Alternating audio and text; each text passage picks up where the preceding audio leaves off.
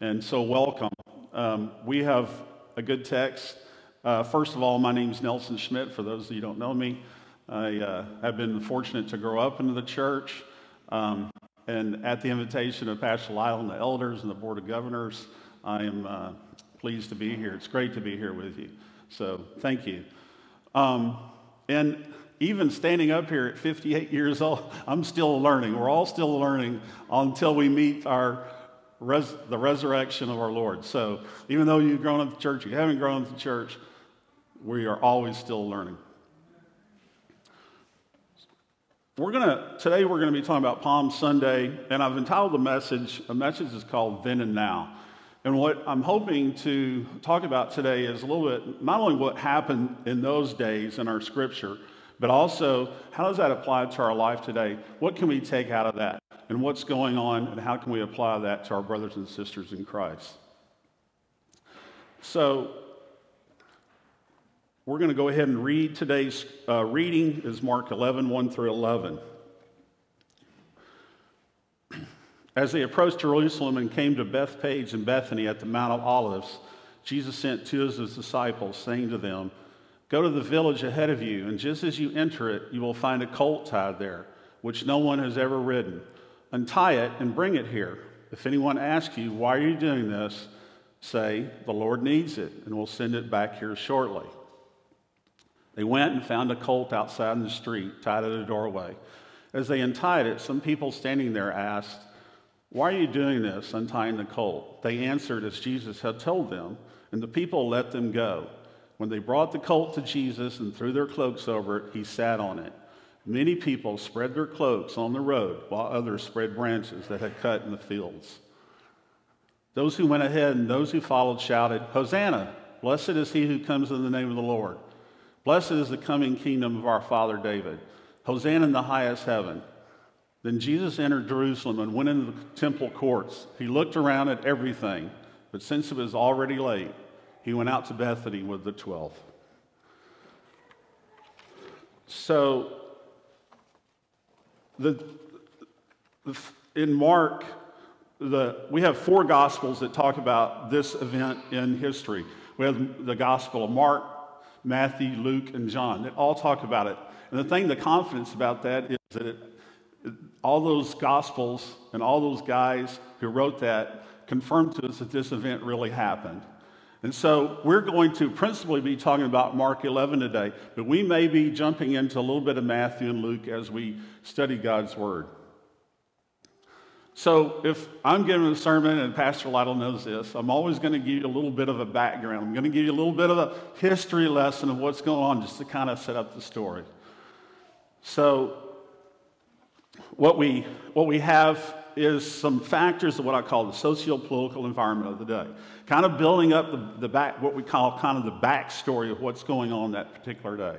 And at that time of the Passover, the Romans had already conquered Jerusalem. They had been in Jerusalem for at least 100 years, not very well liked.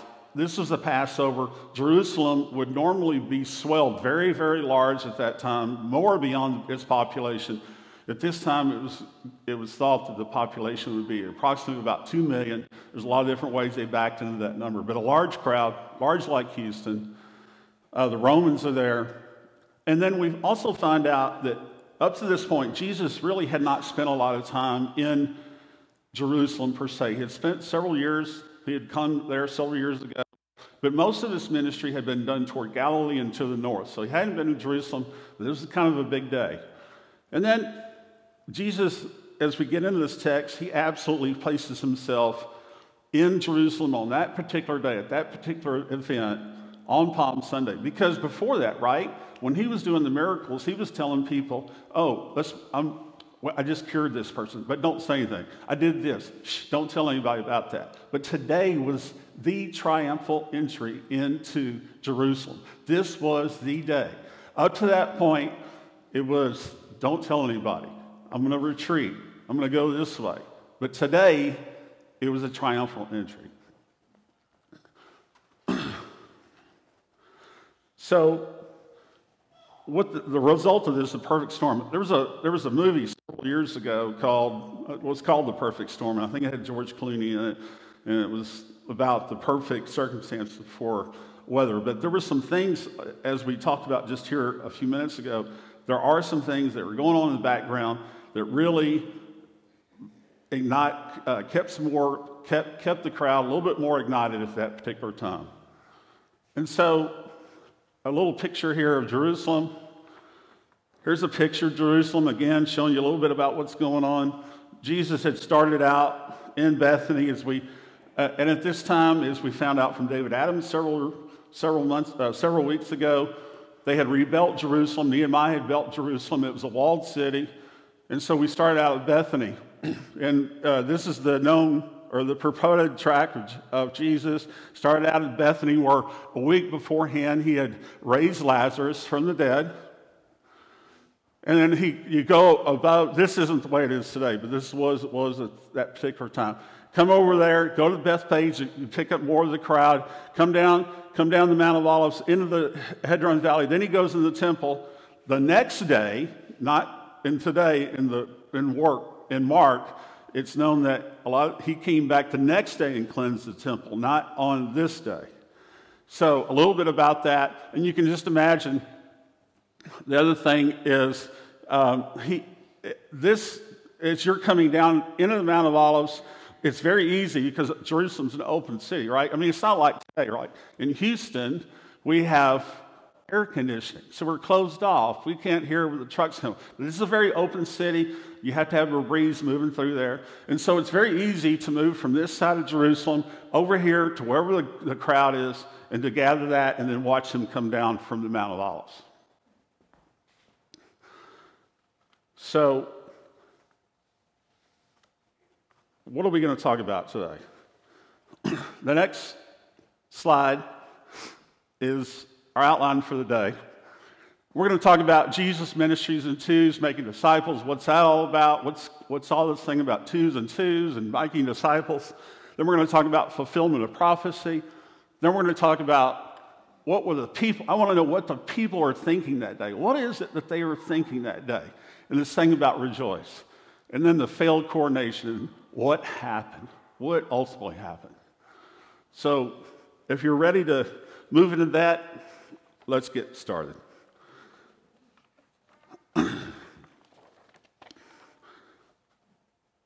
So as we get into Mark 1 through 3, as they approached Jerusalem and came to Bethpage and Bethany at the Mount of Olives, Jesus sent two of his disciples. So we see time and time again that Jesus sends out two disciples. In this case, sometimes he sends 12 disciples. He'd take 12 disciples. It doesn't have to be two. We always see two. He doesn't send one. Now, frankly, to go out and get a colt and get this donkey from the village, you don't need two disciples. You probably just need one. But Jesus sent out two. Time and time, we see that. And when I break this down, we are built to work in ministry together. We're not built to do ministry by ourselves. We're meant to grab our brothers in Christ, our sisters in Christ, our husbands, our wives, our grandmothers, our friends in Christ, brothers and sisters in Christ, grabbing people together to work to build up the kingdom of God. It saddens me to see that our brothers and sisters in Christ who go out and do work and they do it by themselves and they get burned out and they do too much and then they leave the church. And it saddens me to see that. So we're built. Jesus asks us to work together as disciples together to do things. Don't do it by yourself. Do it in groups.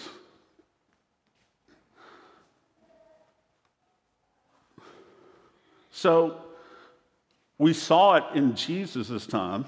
We saw that Jesus would grab disciples and go in pairs. But even after Jesus ascended to heaven, we see in Acts 4, where we see this. This is when Peter and John were at the Sanhedrin. There were a lot of things going on. But Peter and John, here it says, when they saw the courage of Peter and John and realized that they were unschooled, ordinary men, they were astonished and they took note that these men had been with Jesus. So they were recognized. This is way beyond the point that Jesus had ascended. And here we have Peter, who is the recognized head of the church along with John, working again together. Even the original disciples working together to uplift the body of Christ. And then we see it a little bit later in Acts 16, and we see it with Paul. We see it in this verse. He went to Derbe and Lystra, where he made a disciple named Timothy, and whose mother was Jewish. And then Paul goes ahead in this verse, and he grabs Timothy, and they go together. They're together. Why do we go together? Why do we disciple?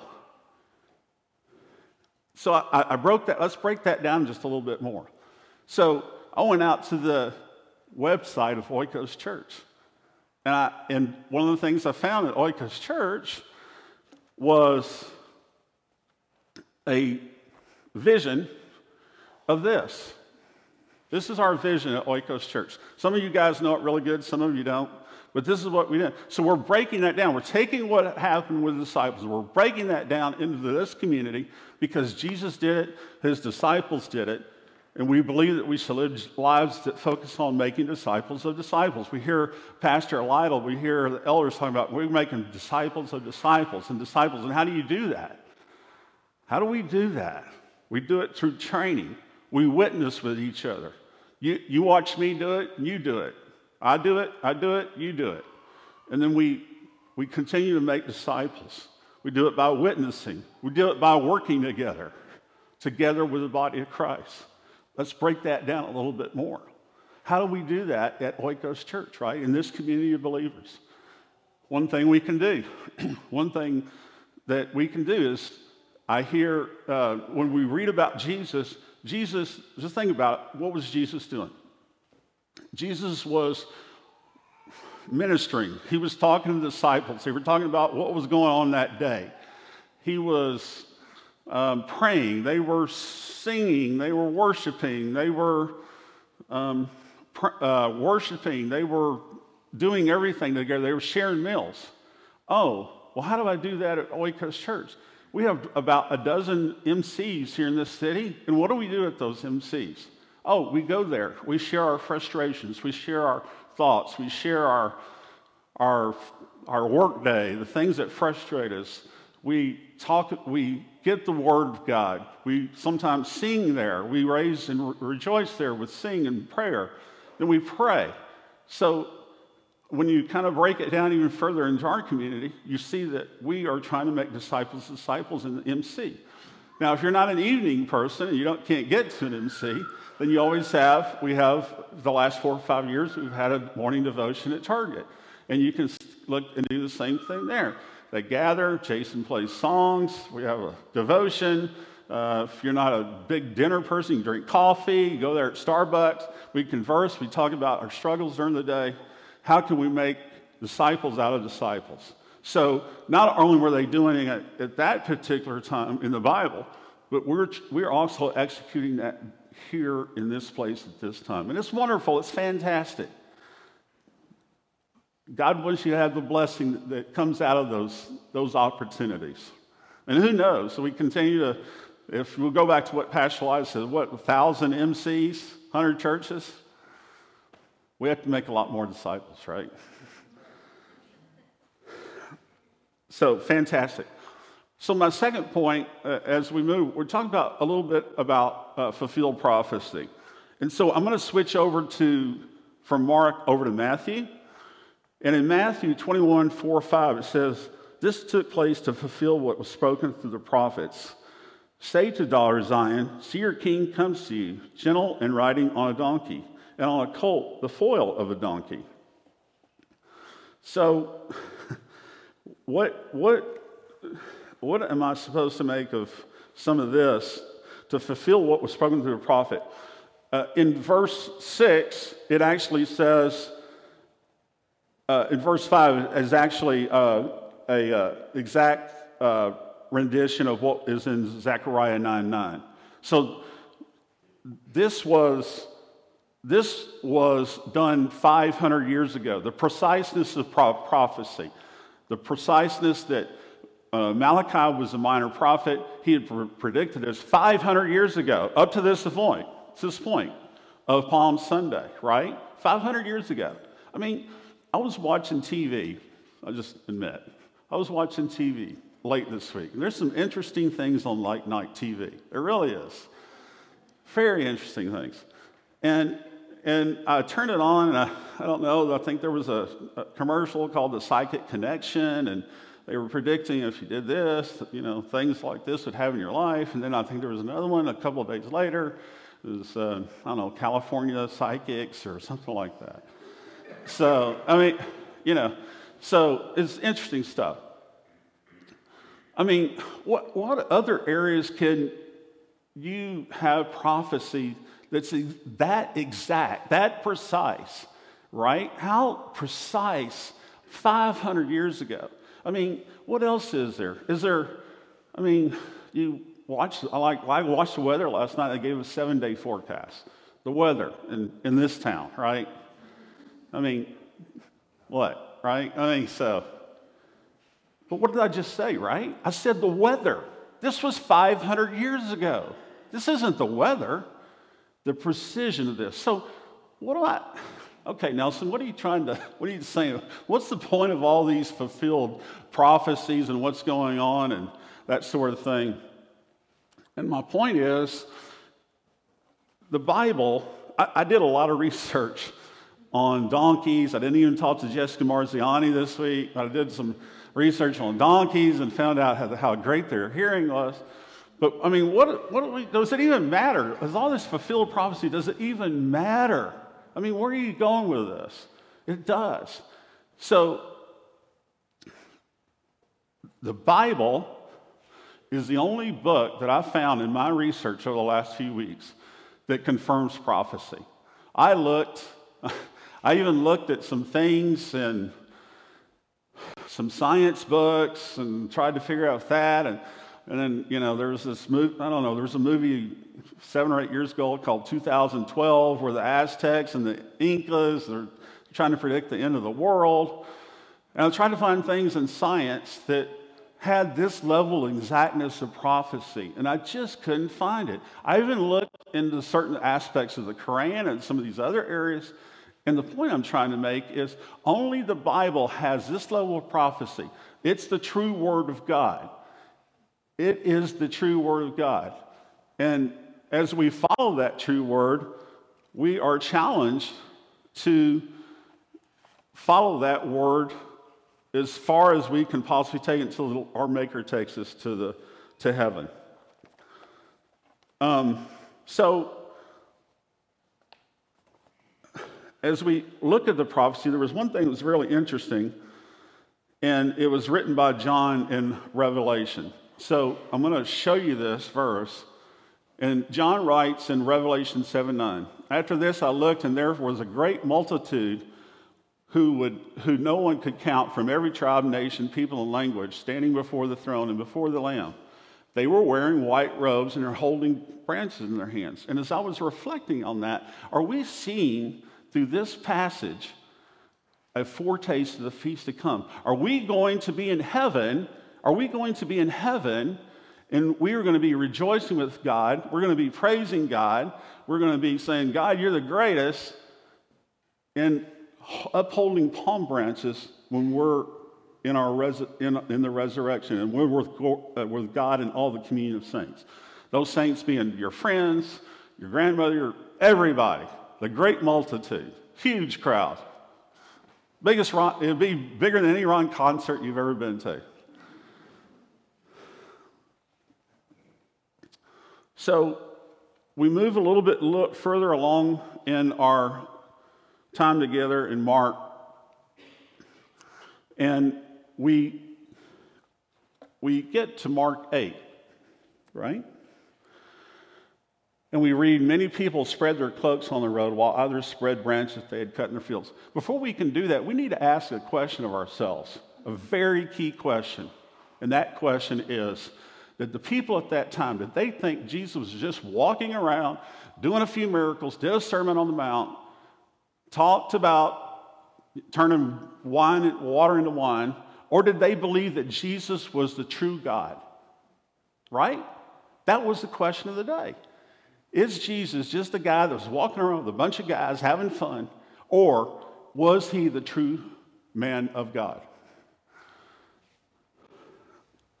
And so, as we consider that, we consider their cloaks. And so, it says they threw cloaks on the ground. And so, today it's kind of not hot, but I've already brought this coat, right? And so, there's a couple of things going on with this coat this morning, right? I mean, if I wear this coat and I'm in business, it's an okay coat, right? But I'll wear it. I'm in downtown Houston. Some of you guys and ladies, y'all are in business. You might put on a coat. Might put on a tie. I don't know. But if I put on this coat, it's one of the better things in my repertoire. Generally, I want to look good. I want to make a good impression, and so I'll put on this coat, this winter coat. And of course, coats are even more valuable in the north, right? Because you want to stay warm and all that sort of stuff. So, but in those days, during biblical days, people would throw cloaks or other things onto the ground because they were subservient. They were subservient. If I throw something on the ground, that means I am subservient to you. So what's going on? What's going on here? What's going on with these cloaks? If I throw my cloak on the ground and I let a donkey walk over it along with 200,000 people, what does that mean? That's what I want to know. And my answer is, they're in it to win it. This is the Savior. This is the day. They are excited. We can't wait to get there. This is a throng of people that is building. We saw the map earlier, right? Saw the map earlier? That crowd was building. And now when I think about it, I'm thinking Jesus came to that east gate because he knew that he was going to be on top of a mountain and that crowd was going to continue to build. Everything was in Jesus' in Jesus' control. So, you don't just throw a cloak out there and you go and you cut a palm branch, you throw it down and you say, hail king, hail the illegitimate son of a carpenter. That's not what you do, right? You're fired up. These people are excited. You don't throw your cloak on the ground and let a donkey in a foil and just let it tromp right over it. They were excited. They knew that this was a Savior. And you go, well, Nelson, get off your soapbox, right? These people were oppressed. They were oppressed by the Romans. They were under bondage. We're not under bondage. We're free. We're not under bondage. We're free. The other thing that's the difference is they had been looking for a Savior for hundreds of years. They had been following the prophecy, not just the prophecy that I just talked about a few minutes ago. They had been looking for it and looking for it and looking for it. And they were excited. How did they know? How did they know that? Yeah, they had built that all through. We probably need to go to that next one, Jonathan, somewhere. So they were spreading cloaks. We're talking about that. And then in Luke 19, we'll flip over to Luke 19. When he came near the road, he goes down the Mount of Olives. The whole crowd of disciples were joyfully praising God. Now, when I read this, many, many times, not now, because Pastor Lytle was challenging me. But when I read the word disciples, I always think just of the 12. No. There's all kinds of disciples, right? We're discipling each other. There's all kinds of disciples. And on that last day, as they were discipling, they were overjoyed, right? They were just going crazy. It was a rock concert. I hear people talking about Woodstock and all these things they've gone to, or the Rolling Stones. It was just that was just amazing. So let's take a real life example. Last week, we just had the Final Four, right? We just had the Final Four, the big championship, the big Final Four. And in March, they have a thing called March Madness, right? And people get into these pots and they try to predict what's going on, and they get this bracketology, and it's all fun, and we're getting excited. It's a big deal. Now, I know some of you guys are sports fans. I know some of you guys like the Nebraska Cornhuskers, and I know you guys like the Missouri Tigers, and some of you guys like the Texas A&M Aggies. Some of you guys like the UT Longhorns, and some of you guys like the University of Wisconsin, and some of you guys like the University of Houston. Now, I don't know if any of those schools were in that. But just imagine for a second, those guys, just imagine. Hopefully they'll get there. Hopefully they'll get there. But whether it's the Final Four, the Super Bowl, or it's a college athletic, I mean, just think about what you would do. What would I do if I'm a big sports fan and I'm in the Final Four and I'm excited, I'm as excited as the people who were there on that first Palm Sunday. What would I do? You know what we'd be doing? We would be painting our faces, right? We'd be getting the ball cap. We'd be putting on a shirt. We'd be getting the buttons. Oh, and then we'd be making a party beforehand, right? We'd be excited. I mean, we do it. We do those kind of things because we're excited. We're in it to win it, right? Our team's there. We're there. These guys were there. Why were they so excited? Well, they had witnessed the miracles of Jesus. They had been there when they saw the feeding of the 5,000. They had been there when they had fed the 4,000. They saw the lame walk. They saw the blind see. They saw when Jesus cast demons out. They saw when Lazarus was raised. And the thing that, when I saw that, it always falls onto me. This campus used to be called Bethany, and I just get the biggest amusement that this was a former Bethany thing, and the street in front of it is called Lazarus. It's just amazing. I just get a big thrill out of that every time. Just amazing. Right? He called Lazarus, please rise. He didn't call anybody else. Had he just said, please rise, everybody would have come out of his graves, right? Absolutely.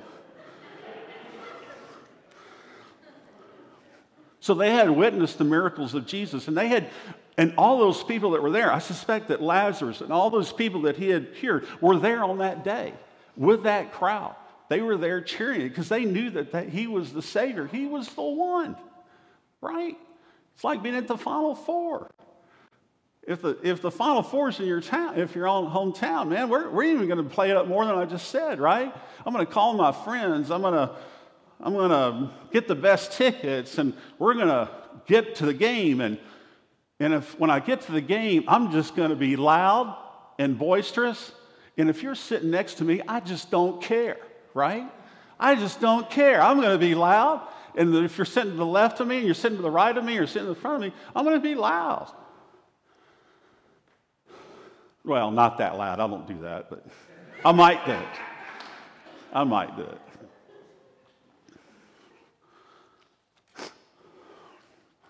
Let's just be honest with ourselves. Just for a minute. Brothers and sisters in Christ, let's just be honest.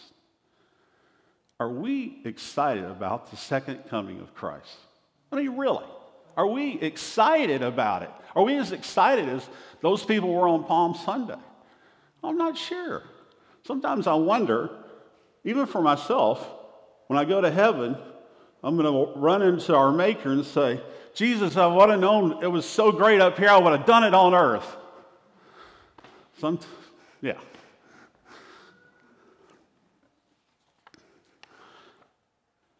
So that is part of my third point, is what are the people that's what a lot of the people were thinking. And then we get to this whole thing around rejoice. You know, when we were excited at the Final Four, but when it comes to entering the house of the Lord, or we're going to go do something with the brothers and sisters in Christ, we're not as excited, right? I mean, sometimes we're just not. You know, we're tired, we got jobs today. We're just not as excited as if we were going to be at the Final Four. So the Lord asked us in Philippians 4:4, he goes, don't rejoice in the Lord. Paul says in Philippians 4:4, it says, rejoice in the Lord always. I will say again, rejoice. Right? That's in the present sense. So when Paul wrote this, he had gone through a lot of human suffering in his life. He had gone through a lot of suffering. But from that suffering, he saw the rejoice. We have suffering in our life, right? We have things that go awry. We don't go to the college that we wanted to do, and our daughters don't marry the gentleman that they want to marry, and our things don't go right all the time. We don't get the house that we want to get into. What Paul says here, rejoice. It doesn't say rejoice when I want to. It doesn't say rejoice when you want to. It says rejoice always, which means rejoice last week, Rejoice yesterday. Rejoice today. Rejoice next week. Rejoice next month, right? It says rejoice always. It's not when we want to do it. So, how do we do that? You know, we do that by certain things. Corporate worship. We're here at corporate worship. We're listening to the message. Jason and Ashley and the band are up here. They are praising God through music. I mean, when these guys get up here, they do a great job. I told Ashley the other day I loved her Lauren Daigle song. It was awesome. When they're up here, this isn't a concert. These guys aren't entertainers. They're here to uplift us in rejoicing. And sometimes we just blow it. We just can't let it out, right? We're so PC. Perfect example. Pastor Lila came up to me about 3 years ago and said, hey, I ran into a person, I should have prayed them in the Pastor Lila. Well, why didn't you pray with them, right? I was scared. I didn't want to do it. Work's too PC. It's too politically correct. I can't do it. I just couldn't do it. Now I can probably do it, right? Even at the age of 58, I can probably do it. Yeah, for sure. So God asks us to rejoice. That means not just in a corporate setting, but all the time. Rejoice in what we do. And so many times we get sidetracked in that rejoicing and that fulfillment and what God wants with you. Sometimes I should just say, I want to praise you, God. I'm going to rejoice with you. I'm going to sing the songs. I'm going to listen to your word. And I just don't care what anybody thinks. We don't do that. It's tough, right? We don't always do that. Sylvia had a grandmother. This is a good example, I think. Sylvia had a grandmother who's now in heaven. Boy, she was devoted. She had 16 children. 3 of them died in childbirth. She was married to a man who didn't believe in God, didn't believe in Jesus. And then on their 50th anniversary, he came to accept Christ. It was wonderful, fantastic. But that lady, she wasn't rejoicing all the time. There was some bumps in the road. You have 13 children. You've got some bumps in the road, right? So, but fantastic. She was just such a neat lady, you know. All the family around her. But we can rejoice. We're going to have problems in this life. Christ tells us we're going to have problems in this life. But sometimes you just got to let it go. You've got to let it go. Sometimes I go out into the yard and I don't know, maybe singing a song that these guys sang a week or two before, and the neighbors must think I am just nuts, right? But I don't really, at this point, I just don't care. So I'm going to rejoice when I can, even when it's cutting the grass. So that's the third thing, to sing his praises, to work to God's plan. I know a lot of you guys, here's another area. I know a lot of you guys have dogs, and man, you guys love your dogs. We love our dog. We love Chulo. He's an awesome dog. The thing I like about Chulo is when I get home, that dog is excited. I could be having the worst day ever, and that dog is still happy to see me. I know you guys do that with some of your dogs, but so not like a pet and a pet ownership deal, but when I get home and I know that dog wants to love me, and I've had a horrible day at the office, and I'm kind of kicking around and I'm grumbling. I want to hug the dog. I want to pet the dog. Pet ownership. God, it's not a pet ownership, but God wants that from us when we're rejoicing Him. We're going to praise God. We're going to fulfill ourselves with God. We're going to be happy, and that rejoicing will come back to us in our lives. It definitely will. So here we are on Mark 11:11, toward the end of our story here for today. And it said, Jesus entered Jerusalem and went into the temple courts. He looked at everything, but since it was already late, he took the 12 and they went to Bethany. Are you kidding me?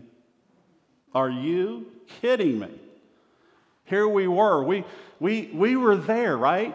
We were like at the Final Four. We were rejoicing and happy in the multitude. There were so many people rejoicing that the earth actually shook by a lot of accounts.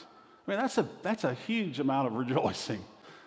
But now he comes in and he looks at everything. That's a little bit different than some of the other ones. Some of the other accounts said that he didn't cleanse the courts until the next day, on Monday. So he said, well, why did he go in there? He was checking it out, trying to figure out what the next day strategy was. Some people would say, well, he's casing the joint, right? He was checking it out. But he goes in there, and we are on cloud nine. We are there. We've got our, Final Four. We're fired up. We don't care what anybody thinks. And he goes in, and he goes, I guess I'll go back. It's kind of late. Right? I mean, think about it. In our lives, how does that impact our lives? How can we be on a mountaintop one time and be somewhere else the next day or the next week? Happens all the time, right? I thought my daughter was going to marry this guy. He didn't. I thought my son was going to go to the University of Texas or Texas A&M. He went to some school out in West Texas, and I don't know. And so you're happy, but you're like, oh, it's not Texas A&M. It's not Missouri. It's not Nebraska, right? So you're disappointed. I mean, me and Sylvia have been in leadership positions before, and we've tried to lead people in business, and we thought we were all in. We were all in there, and then 3 months later, we're going down the road, and nobody's there. You turn around and say, what just happened? Taking that a little bit more personally. Several years ago, we had a property down in South Texas. We had our mother-in-law living there, and she moved away, and we had a little incident with a family member there that didn't go too good, and we were praying about it for about 4 or 5 years, what we should do. And then finally, we had to take the person out of the house that we had owned, and it was tough, but we did it, and it was tough. The problem was we had let everybody kind of know what the plan was. Everybody was in the plan. And then a few days later, we started getting text messages and notes and saying, why did you do that? And you're the most terrible people. And what just happened, right? That's probably happened to you in your life. What just happened? You're on the mountaintop, and the next three or 4 days, your best friend is attacking you, and sometimes viciously. And now, they didn't have social media like we have now. They don't have Twitter, and they don't have, Facebook and all these other things. Now we got all these things, right? So, some very, very interesting things. So, as we reflect on Mark 11, we realize that this isn't really a true coronation, right? This isn't an inauguration. There's no regalia. There's no party. We're not going to the dance and the ball to figure out what's going on. There's not a crowning ceremony. There's no fanfare. There's no majestic pomp. It never happened. This isn't a coronation on earth or in heaven. It didn't happen, because Jesus knew that he had to take this path that we see getting ready to take place the rest of this week. So, anyway, as we see what happens, the Jews at that day, they wanted Jesus to do what they wanted him to do. They thought he was going to be the Savior. And when they were going to cast off the Romans, get rid of them, and when he didn't do what they wanted to do, they turned against him. And so we see this in Mark 11, 15, and 18. On reaching Jerusalem, Jesus entered the temple courts. Now, this is the next day. Remember, he was casing the place and went back the next day. He'd been driving out who was buying and selling there. He overturned the tables of the money changers. And then in verse 18, right? We went from verse 11. Things are changing a little bit. Now we're at verse 18. The chief priests and the teachers of the law heard this, and they began looking for a way to kill him, and they feared him because the whole crowd was amazed. So we see in a matter of just less than 24 hours, a crowd that says, Hosanna in the highest, you're the Savior, you're the King, you're going to redeem us, to crucify him later down this week. Just so fast. So, anyway, I mean, it makes you wonder. So those are the four things I wanted to kind of cover today. It kind of makes you wonder what the long-awaited Messiah had come, the King of Israel, had come, and not just out for Israel, but for all the earth, that Jerusalem would be his capital city. But if Jesus had taken his throne that day, that very first day on that Palm Sunday, none of us would be here. Think about it. Had he taken up his throne that day, and we had not gotten to the resurrection, to the upper room with the disciples, we had not gotten to the cross on Good Friday, had we not gotten to the resurrection, because a week later, right, he's resurrected from the dead.